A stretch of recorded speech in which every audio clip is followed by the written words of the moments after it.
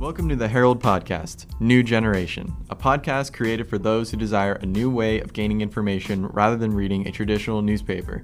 In our show, we will discuss everything from sports, pop culture, politics, and local news. To stay up to date on our latest episodes, be sure to subscribe on your favorite podcast service such as Spotify, Anchor, or Apple Podcasts, and you can also check us out on our website.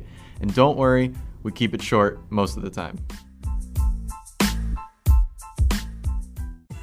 Are you looking to be more informed about what's going on in your community? The Herald has a special digital subscription offer for New Generation podcast listeners. You could sign up for a 1-month trial for 99 cents, then only $18.99 a month after that. With the digital subscription, you get web-exclusive content, including pictures and videos, obituaries, and a searchable archive going back to 2013. You can read the Herald on the web, your mobile phone, and on our Herald app, so you can get all the Herald content in the print paper delivered right to your phone, tablet, or computer. Again, that's just 99 cents for your first month.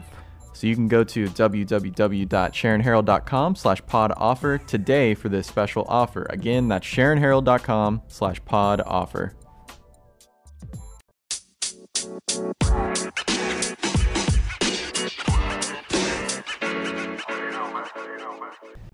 You're now listening to the New Generation Podcast. I'm your host, Janae Avery.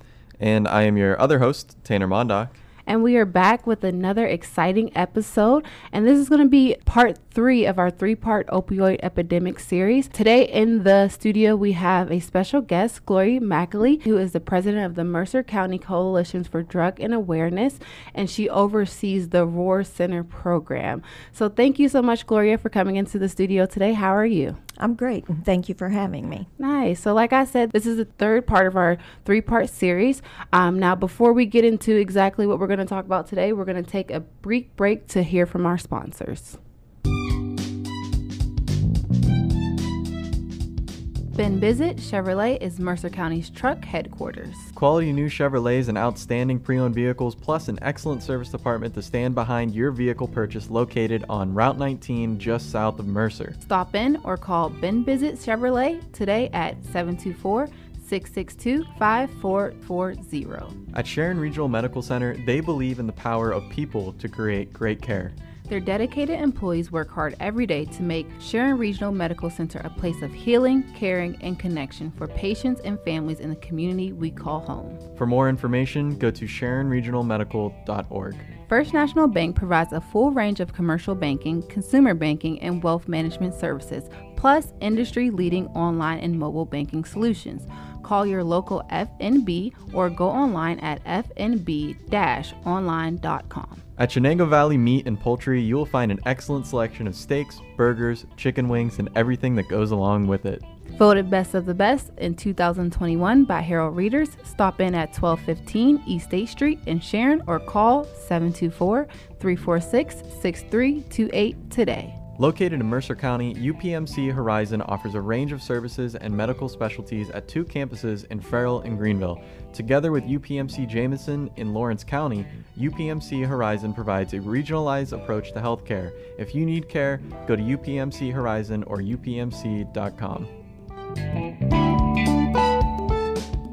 Thanks again, Gloria, for coming on the show this week. And so, we've been talking to a couple different people so far for this series, and so for this part of the series, we're going to focus all on recovery. So who better to talk about that than you? So if you just kind of want to maybe give an overview in terms of what you do. Janae said who you are and what you do, so if you just kind of want to say what you do there. Okay. Like you said, I'm the president of the coalition. I started as founder with my husband and the chief of police from Sharpsville, which was Chris Hosa and Brian Davis. And we had sat down and we had talked about the fact that there was no help in Mercer County for those in addiction or recovery. And so that is why I actually started the Mercer County Coalition for Drug Awareness, because I got caught up in the whole thing, and my granddaughter's addiction became my addiction, me chasing her around, me threatening drug dealers, me going into trap houses, parking out in front of these trap houses. And so, like I said, we started the coalition. From there, we were looking for an office space. And so there were several of us in the group, and we were looking for a place just to have an office. But we came upon the Rohr Center, and we decided that's what we wanted, that we could make a center where those in addiction could come, have meetings, enjoy each other's company without using drugs. And it would be a way of helping them within the community to know that there were people out there that cared, that wanted to give them help, that were not going to discriminate against them or judge them for what they've done, because a lot of us have members in our family that have been in addiction or in recovery right now. So right now, we're still working on our awareness section, but more the recovery, because our mission statement encompasses both those things. So we have multiple meetings down at our center during the week. We promote Hope is Dope, which is a program down there. We have clothing donations for people coming out of jail or out of rehab that have nothing when they leave. We do arts and crafts, and we do karaoke on weekends. We try to do things that will raise those endorphins in their head all over again, because when you're using the first time, you get this gigantic high, and so you always try to replace that or get that back again, and you can't. And so we try to encourage people to do different things that they enjoy. Say we do canoeing, we do kayaking in the summer. I've been talking about possibly doing like a skydive. How more exhilarating can you get by jumping out of an airplane? Mm-hmm. And so things that will fill those receptors all over again, and give them a high without touching a drug. Recovery to addiction, it is a process. It's a thing that you have to work at daily.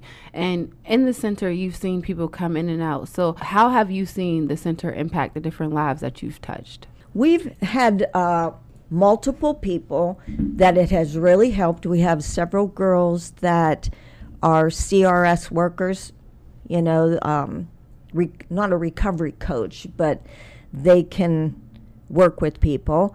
They are now working at Resolutions Recovery in Farrell. They come down and they do their time in the center and help out. And we have one girl that she did a certain program that we were promoting, and so we gave her like a so many month externship at the center, doing different things, and she's still down there. They do great. There are some people that they go back out, they relapse. We've had multiple people that were in our karaoke program on Saturday nights that, they're doing wonderful, and then it just takes one thing to throw them backwards, and they go back out. And we have to keep remembering we didn't cause it, we can't cure it, and we can't control it. Mm-hmm. But we can do what we can do to help them through it. And what kind of things do you see that maybe pull people away from you once they're already part of the recovery process? What are some of the things that you see that most frequently might pull someone out of that process? Okay, when someone hears that someone dies, they gravitate towards that when they find out who had that drug, because instead of running away, they go, oh, that's probably some really good stuff. And so they go that way. They overdose. They're lucky if someone has the Narcan to bring them back. Otherwise, they die. We have had some people's family members die, this year. Another thing is if a family member dies, stress, things like that can make them go back out. If they don't want it bad enough, they're going to go back out. Some people have gone through multiple rehabs. Okay, some of them are doing it for treatment court, and they really don't want the help. They really don't want to stop using, and as soon as they get out, they use all over again. They have to be invested in their recovery and want this for themselves. And you did say that you had this experience firsthand with your granddaughter. So for any family members who may be struggling with someone who faces addiction, what are some signs that you can maybe see when it comes to your family members who are recovering from addiction? Okay, when they first start using, they alienate themselves from everyone. Say they're staying in their rooms all the time, they're hanging out with people that you don't know, or they're hanging out with people older than themselves. When they start using, you see a change in their attitude in that they tell you, I'll be home tonight at 6 o'clock. I promise I'll be there. And they don't show up. And then they're gone for 3-4 days. They are great at manipulating and lying to you. And you don't want to believe that they're lying to you because you're not seeing the addict right now. You're still seeing who your child is, or your grandchild, or your sister, your brother, your mother, and you want to believe that they're coming home on time, but that's them telling you one thing, but realizing, oh, I got to go get more drugs or whatever. And so they're telling you what you want to hear, and they're honest and sincere when they're saying these things. But this drug has got such a hold over them that you get up in the morning, where am I going to get that drug? You're going to bed, where am I going to have that drug for when I wake up in the morning? Am I going to split this in half so that I have enough for tonight and so much for tomorrow before I have to go out? What am I going to do to get my next hit or my next pill or whatever? And so just like during this recovery process that, you're seeing firsthand, at the center and all that, what are some of the highs and lows of it all that maybe you can talk about? Maybe some of the lows are obvious, but, just what are some of those? The lows would be the people that you've worked with down there for a long time, and you've got to see them week after week, and then all of a sudden they disappear, and you're not hearing from them, you're not seeing them, and you're hearing, bits and pieces out there, gossip mostly, of, oh, they used again, or they're back out there or whatever, and you don't know. But the highs are that we have multiple people that work within the center that are in recovery, and you can see them every day. They come in, they are great about helping out, running programs, maybe doing art classes with people, being there to open and close, helping cleaning the facility, because we have one program manager that's full-time down there. Everyone else is either a volunteer, or we get community service workers from the courthouse that are in treatment court. We go through Passstone down in downtown Sharon, and they send their workers to us that are 55 years old and over, and we can get them to come in the morning, open up, do coffee, stock the water, different things like that. So the highs are seeing recovery in action, seeing these people, and they come in and they give you a hug and they thank you for being there. And then people that you haven't seen for quite a while come back in, like someone came in yesterday and she says, I remember you from the first time that I walked through these doors. You were so helpful to me, and we can also help someone that comes into the center and they say they want to get in treatment. We usually send them to behavioral health, but if it's after hours, we can just take them in the office. We start calling rehabs for them. They get on the phone, they start answering the questions, and hopefully there's a bed open and they come and pick them up the next day. The family members take them home. It's really important that when someone wants to get into treatment, you get them in as soon as possible, because 5 minutes from now, their minds are rolling and they're thinking, what am I going to do? I'm not going to have any drugs. And so the first thing they want to do down to rehab is stop and get something along the way to help them. Well, you got to make sure if you're taking your child down or they're coming in the morning at 8 o'clock, you are with them constantly so they don't have that opportunity to go out and get anything. But you can see a lot of recovery in our center, a lot of people that are really happy, like on Saturday nights, coming in for the karaoke, and they sing, which helps build those endorphins all over again. You know, things that they haven't done in a long time. Right. So do you find like maybe those activities and stuff like that, are those some of the like best methods in terms of helping people, or? Yes, because like I said, we have the karaoke, we have arts and crafts. They've made candles down there. They've made ornaments. We have ceramics down there that they paint and do those things. We have all different types of arts and crafts. And in the summer, we do activities outside. We have cornhole. We have water balloon fights, you know, different things that are fun that even adults, they haven't done in a long time, you know. And they get that child in them back again, and they feel good about different things that they're doing, and they don't want to go out and use. They get so many months or years behind them, and they want to keep it that way. You know, I just spoke with one of the girls yesterday. She hasn't been down in quite a while. She's been in recovery for 2 years, and her father just died. And she's having a really rough time with that. And so just coming in and sitting down with me or any of the other people, she feels better. You know, you try to keep them at that point where they don't want to go out and they don't want to pick up, because they have triggers too, you know, and maybe an old song or a certain thing that they did with their father, and seeing something on TV will bring that back, you know, in the forefront and cause them that point where they want to go out and use. And you got to be there for them and give them that hope and the strength to stay away from all these things, and remind them, pick up the phone, call your sponsor, you know, talk to them. If you don't have a sponsor, you need to get one.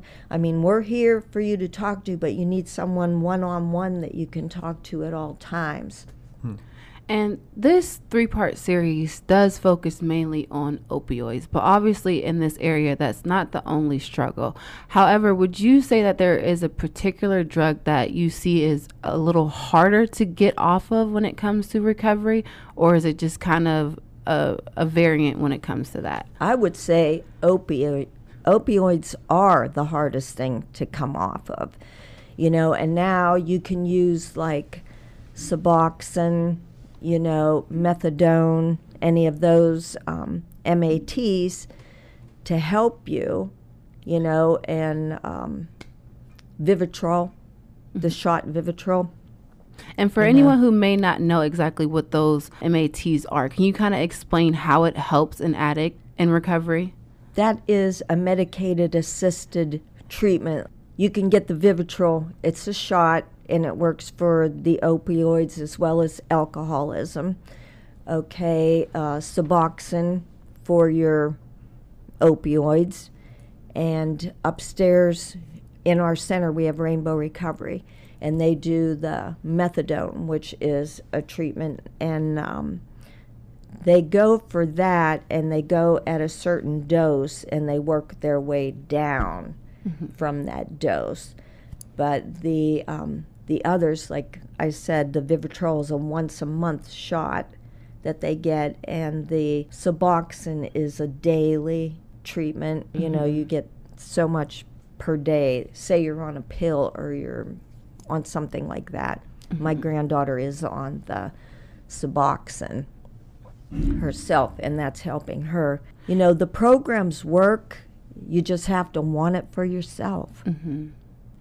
And is there ever a time where a recovering addict would stop taking those medications? Because obviously recovery is a journey. So do you recommend that they stop at some point in time, or is this something that is a lifelong thing that they're always have to kind of medicate in order to stay away from the drugs that they were taking before? They can go off of them. When my granddaughter was on the Vivitrol, like 2 weeks before you got your next dose, it started wearing down. And so she had those feelings that she wanted to go back out and use.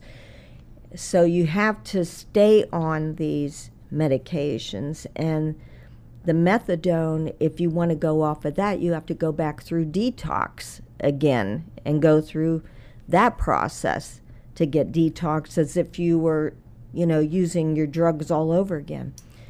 And I can't answer really well for Rainbow. My treasurer works for Rainbow. I know that they can go down from their high dose to small doses, but they're not supposed to stay on them long term, but some people do, Just to combat. Right. Nice. So switching gears here, not only are you the president of the center, but you've also had some experience with the court system and criminal justice. So can you kind of just talk about what you've seen when it comes to drug addiction in courts, and how maybe in the past things weren't as lenient or as they are now, or they're not trying to work with addicts as much as they are now, because they realize that addiction is a disease and it Correct. takes over that person. So sometimes people make decisions not in the best headspace. So can you kind of just talk a little bit about your experience with the drug system and criminal justice when it comes to recovering addicts? Okay, I've been in the criminal justice system working since like 1990. Okay, working with the DA in Las Vegas. I worked back here with Judge Russo. He was a magistrate in that. And now I am a mentor for the treatment court, and like 3 or 4 of my girls have graduated from the program, so I'm not so involved right now, but I'm going to get back into it. Just have had some family sicknesses. But I see that we needed a treatment court, and I rallied for that. And Judge Yates had me involved in that to get it going, and I was very, very blessed to be a part of that. So in the system and in the treatment court, I can see, the different phases. And I did treatment court in Nevada too. So you would see them working and keeping sober, keeping clean, and then something would throw them off and they would use. So they would be dropped down to a different phase again, same as we do here in Mercer County. They drop them back down to, there's like 4 to 5 phases, so maybe they drop them down to 3. If that doesn't work, drop them back down another one, and they have to work their way back up. They do essays for the judge. Judge Amrine is our drug court judge, and he would have them write essays, and they would read them out loud in front of all the other participants in that. If they are caught using, because they do drug screens daily or every other day, maybe every 3 days, depending on what phase they're in. If they use, the judge might put them back into jail for a specific amount of time to sober up, and then put them back in a treatment program. Like I said, I've seen multiple people graduate from the program, and it's still working. They do an after-court program as well, and they go in so often and maintain their testing and stuff. I've also seen some that have graduated from the program and have gone right back out and used. So it's got to be what's in their heart, that they want this for themselves. They want a better life for themselves, for their children, Some of them have used with their parents, So it's hard for them. They have to separate themselves from family members, when they're in the treatment program, or they have to separate themselves from their husband, their boyfriend, because they're still out there in addiction. But here's someone that wants to be clean, but they're struggling because their counterpart is using. So, like I said, the judge will put them back in a treatment program, will put them back in jail if he's given them so many opportunities and they've just kept going out. The more chances you give someone, the more that they think there's always going to be another chance. And do you see that maybe like these treatment courts, do they have like a high success rate? Do you find that they're working for a lot of people, or? There are multiple people that have graduated from the program, and they keep bringing in new people, so it is working. But like I said, some people don't really want it. They are only going in that treatment program to stay out of jail or to be sentenced on more serious charges. So there's your answer. And do you think this treatment court is the best way to combat with drug addictions, or any case files that have to do with drugs or that have led up to that type of situation? I do believe that it's important that if they are caught selling, or, and I'm just saying marijuana or something, or they're using drugs, they're caught with heroin or whatever, they've got to agree to this treatment court. It's not something that we can just put everybody in. They have to want it for themselves, or, the judge would be overwhelmed with, 500 people that want to be in this treatment court, but they only want to be there because they want their charges not to be as serious or whatever. But it is a fantastic program. I see that it works in Mercer County just like it does in other counties. And we've just got to get more funding for the courts to keep it going, and pray that people want this for themselves. Alrighty, well, as we wrap things up for this part of the 3-part series, are there any last things that you would like to get out to the community, maybe like a call to action, or any resources that you would like to just pass along? You never know who may be listening to this, who may be struggling with addiction, or whose family member just might need some advice moving forward.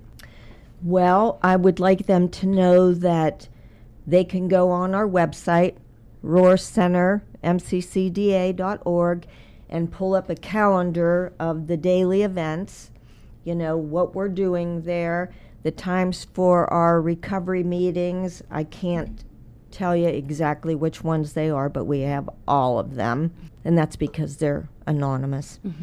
And we have, Resolutions comes on Thursday nights, and that's the new treatment facility out there in Farrell.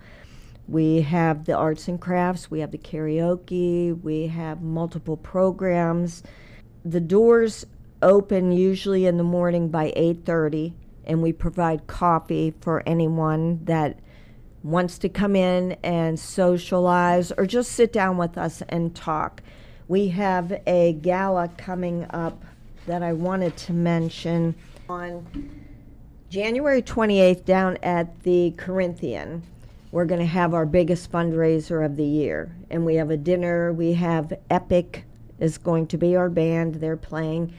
We have a huge Chinese auction that we do, and we try to bring in as much money as we can to keep our doors open.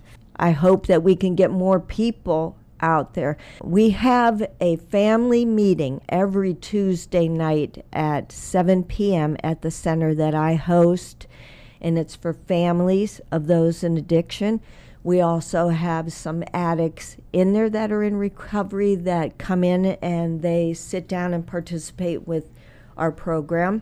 And it's been a huge help to a lot of our members to hear from the addict, because when they come in, it's like I was the first time. My child gets out of treatment and I'm on my way home from Pittsburgh and I'm like, oh my God, she's cured. Well, that's the farthest thing from it. It could be 14, 15 rehabs before they get to that point. but coming in and hearing other people say, I've been there, it's going to get better, helps them. And right now, we have like 14, 15 people in our Tuesday night meetings. So please, if your family is struggling and you have someone in addiction, whether it's alcohol, drugs, please stop in and talk to us. Come to our meetings. We're there to help you, and we'll give you that hug that you need that tells you it will be all right. Well, Gloria, I just want to thank you for coming on the show this week. It sounds like you're doing some really great work out there and important work too. So if you are listening to this and you are struggling with addiction or know someone who is, over the course of these past 3 episodes, we've given plenty of resources here. There's a lot out there in Mercer County if you're looking for help, if you know someone who needs help. So don't hesitate to make those phone calls or reach out to those people. But yeah, that'll do it this week on the New Generation podcast and for this 3-part series on the opioid epidemic. I want to thank you again, Gloria, for coming on. Thank you. We're here every Saturday. Check us out. You know where to find us. The Herald's website, Apple Podcasts, Spotify, Anchor, and of course, the New Generation Sports Report as well, every Thursday. So thanks again, guys, for listening. And thank you, Gloria. Thank you for having me.